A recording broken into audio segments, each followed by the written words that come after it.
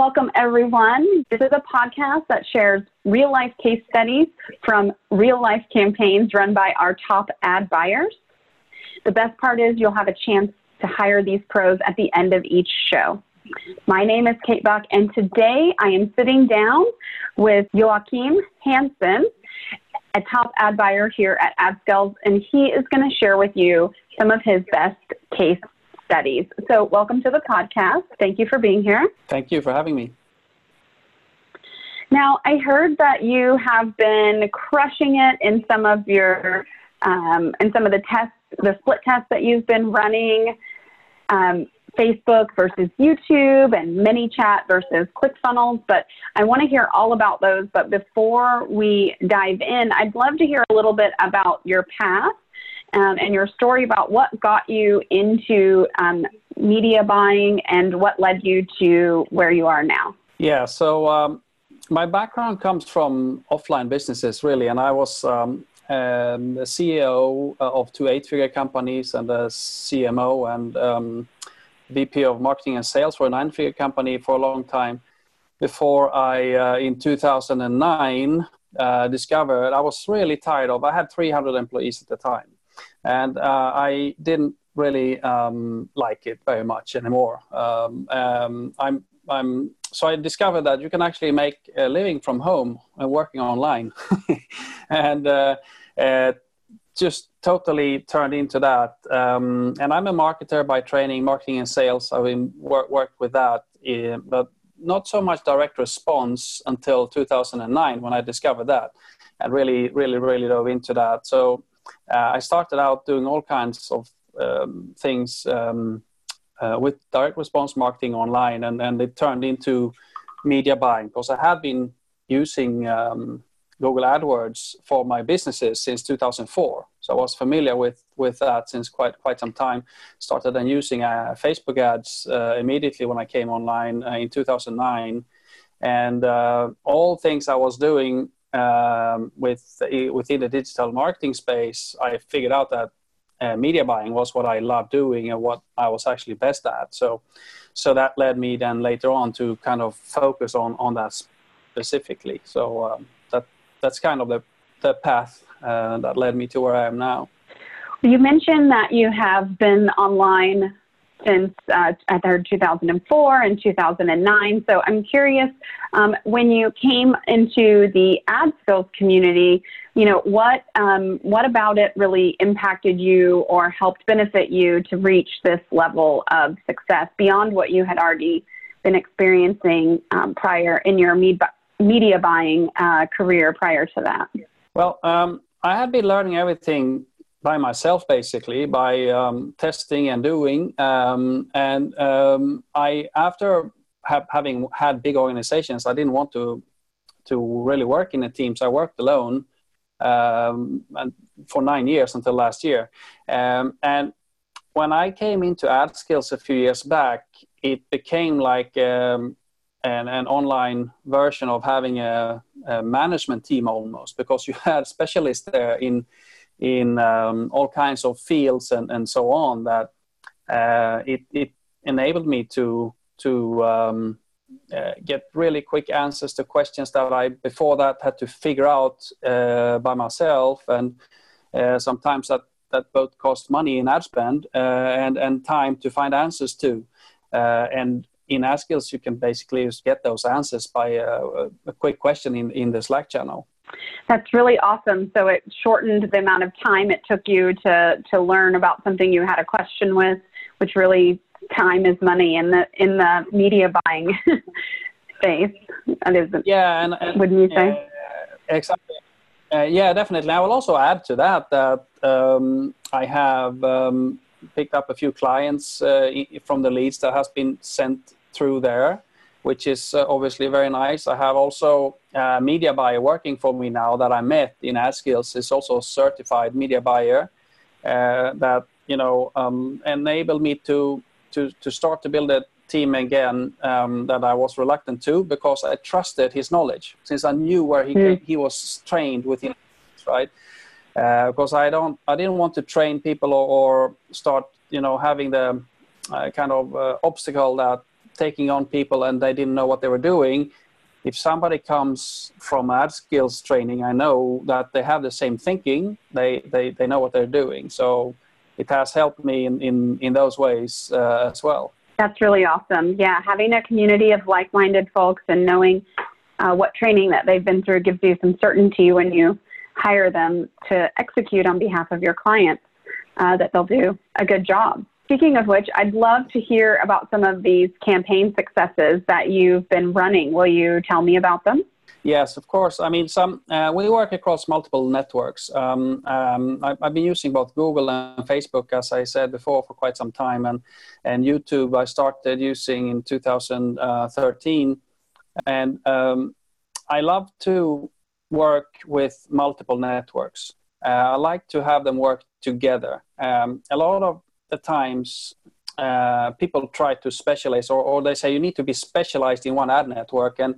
And that's all good. However, I think you miss out a lot, because if you have one media buyer or agency working on Facebook, another one on YouTube, and a third one on the display network, etc., they are not so usually openly willing to cooperate. And they will both, or all three, take credit for a sale, for instance, because that's how the ad network's pixels and tracking works, that if somebody clicks on YouTube ad and then they buy after 15 days or 28 days, and the same thing if they might see a YouTube or a Facebook ad and they click and they buy, so they both claim the sale. So we want to work and instead of having them compete, we like them to work together, which is why we also build tracking by ourselves, not trusting that. That's another thing, which is very, very important. However, when it comes to this testing, also what ad networks to lead with, we do that as well. And I mentioned before, we tested running cold traffic to a webinar funnel where they had a webinar once per week, live webinar every Thursday. We ran traffic from Sunday through Thursday. And then they had an offer which was it was a 497 euros, so about $550 product they were selling on the webinar, which is a model that is not so commonly used nowadays because it is difficult for it to convert, but they still managed to do that. And the interesting thing was that when we started testing YouTube versus Facebook, we spent 3,000 euros on each ad network 1 week. So totally 6,000 euros. That's about 6,500 US, right? The cost per lead were very similar. The cost per lead was actually, it was about just 34% higher on Facebook. So that itself tells you that, okay, that's not, YouTube is a lot better. And the earnings per lead was 89% higher on YouTube, which is the main thing that we want to look at. So 30%, that's a big difference, but 89% in earnings means that the YouTube traffic converted a lot better, right? And I think the reason for that is that people come to YouTube to learn. You come there with an intent to watch perhaps just some whatever information, but a lot of the times you come there to actually learn something. You search for something, you learn something, and there shows up an ad that is relevant, and you're in that state of learning, and you sign up for a webinar when you want to learn something. Whilst at Facebook, it's just an interruption more, right? Makes perfect sense. And the cost per lead is higher. So if the cost per lead is lower on YouTube, plus the earnings per lead is higher on YouTube, then it sounds like, people default and go to Facebook maybe first because it's the one they know of, or the easier one, or the one they've used the most or something. But that split test really showed that for your client, they were getting better leads, better buyers from YouTube. And so it's worth making that transition over to another ad network, even if haven't used it before. It might be new to you. So tell me, I'm curious about this ManyChat versus ClickFunnels split test as well. I bet our listeners want to hear about what you learned in that split test as well. Yeah, so that was for the same webinar funnel actually, because we had using the messenger bot with ManyChat versus a traditional opt-in page that was hosted on ClickFunnels. And we wanted to test and see how the difference, if there was a difference in earnings there as well between how they came in. And a lot of the times you read about how people get this really amazing low cost per lead using the messenger bots. And that's probably true. But it's the earnings that is the most important, and how that worked out. So again, we spent $27.50 in 4 days US on each channel to the webinar. Cost per lead was lower on ManyChat, was just 13% lower. So I would have expected it would be actually quite a bit much lower, but it was 13% lower. But the earnings per lead was 80% higher on ClickFunnels. So when people came in via the traditional opt-in page, we were making 80% more per lead. So that is, in other terms, the cost per acquisition was 4 times lower on ClickFunnels. So we're buying a customer at 4 times lower cost when they came in via the opt-in page. So the numbers, the clicks, the cost per lead, all of this we need to really look at in the right context. And usually it's the earnings per lead that is the most important thing in the end, right? That the cost per acquisition of a customer. And that was quite an interesting thing as well with that.